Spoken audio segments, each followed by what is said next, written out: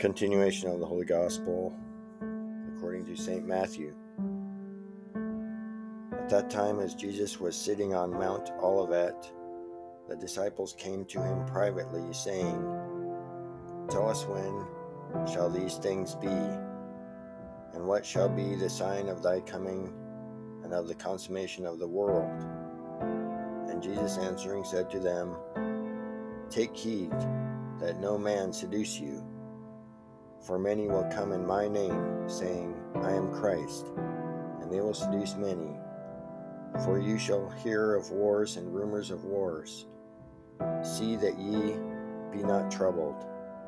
For these things must come to pass, but the end is not yet. For nation shall rise against nation, and kingdom against kingdom, and there shall be pestilences and famines and earthquakes in places. Now all these are the beginnings of sorrows. Then shall they deliver you up to be afflicted, and shall put you to death, and you shall be hated by all nations for my name's sake. And then shall many be scandalized, and shall betray one another, and shall hate one another.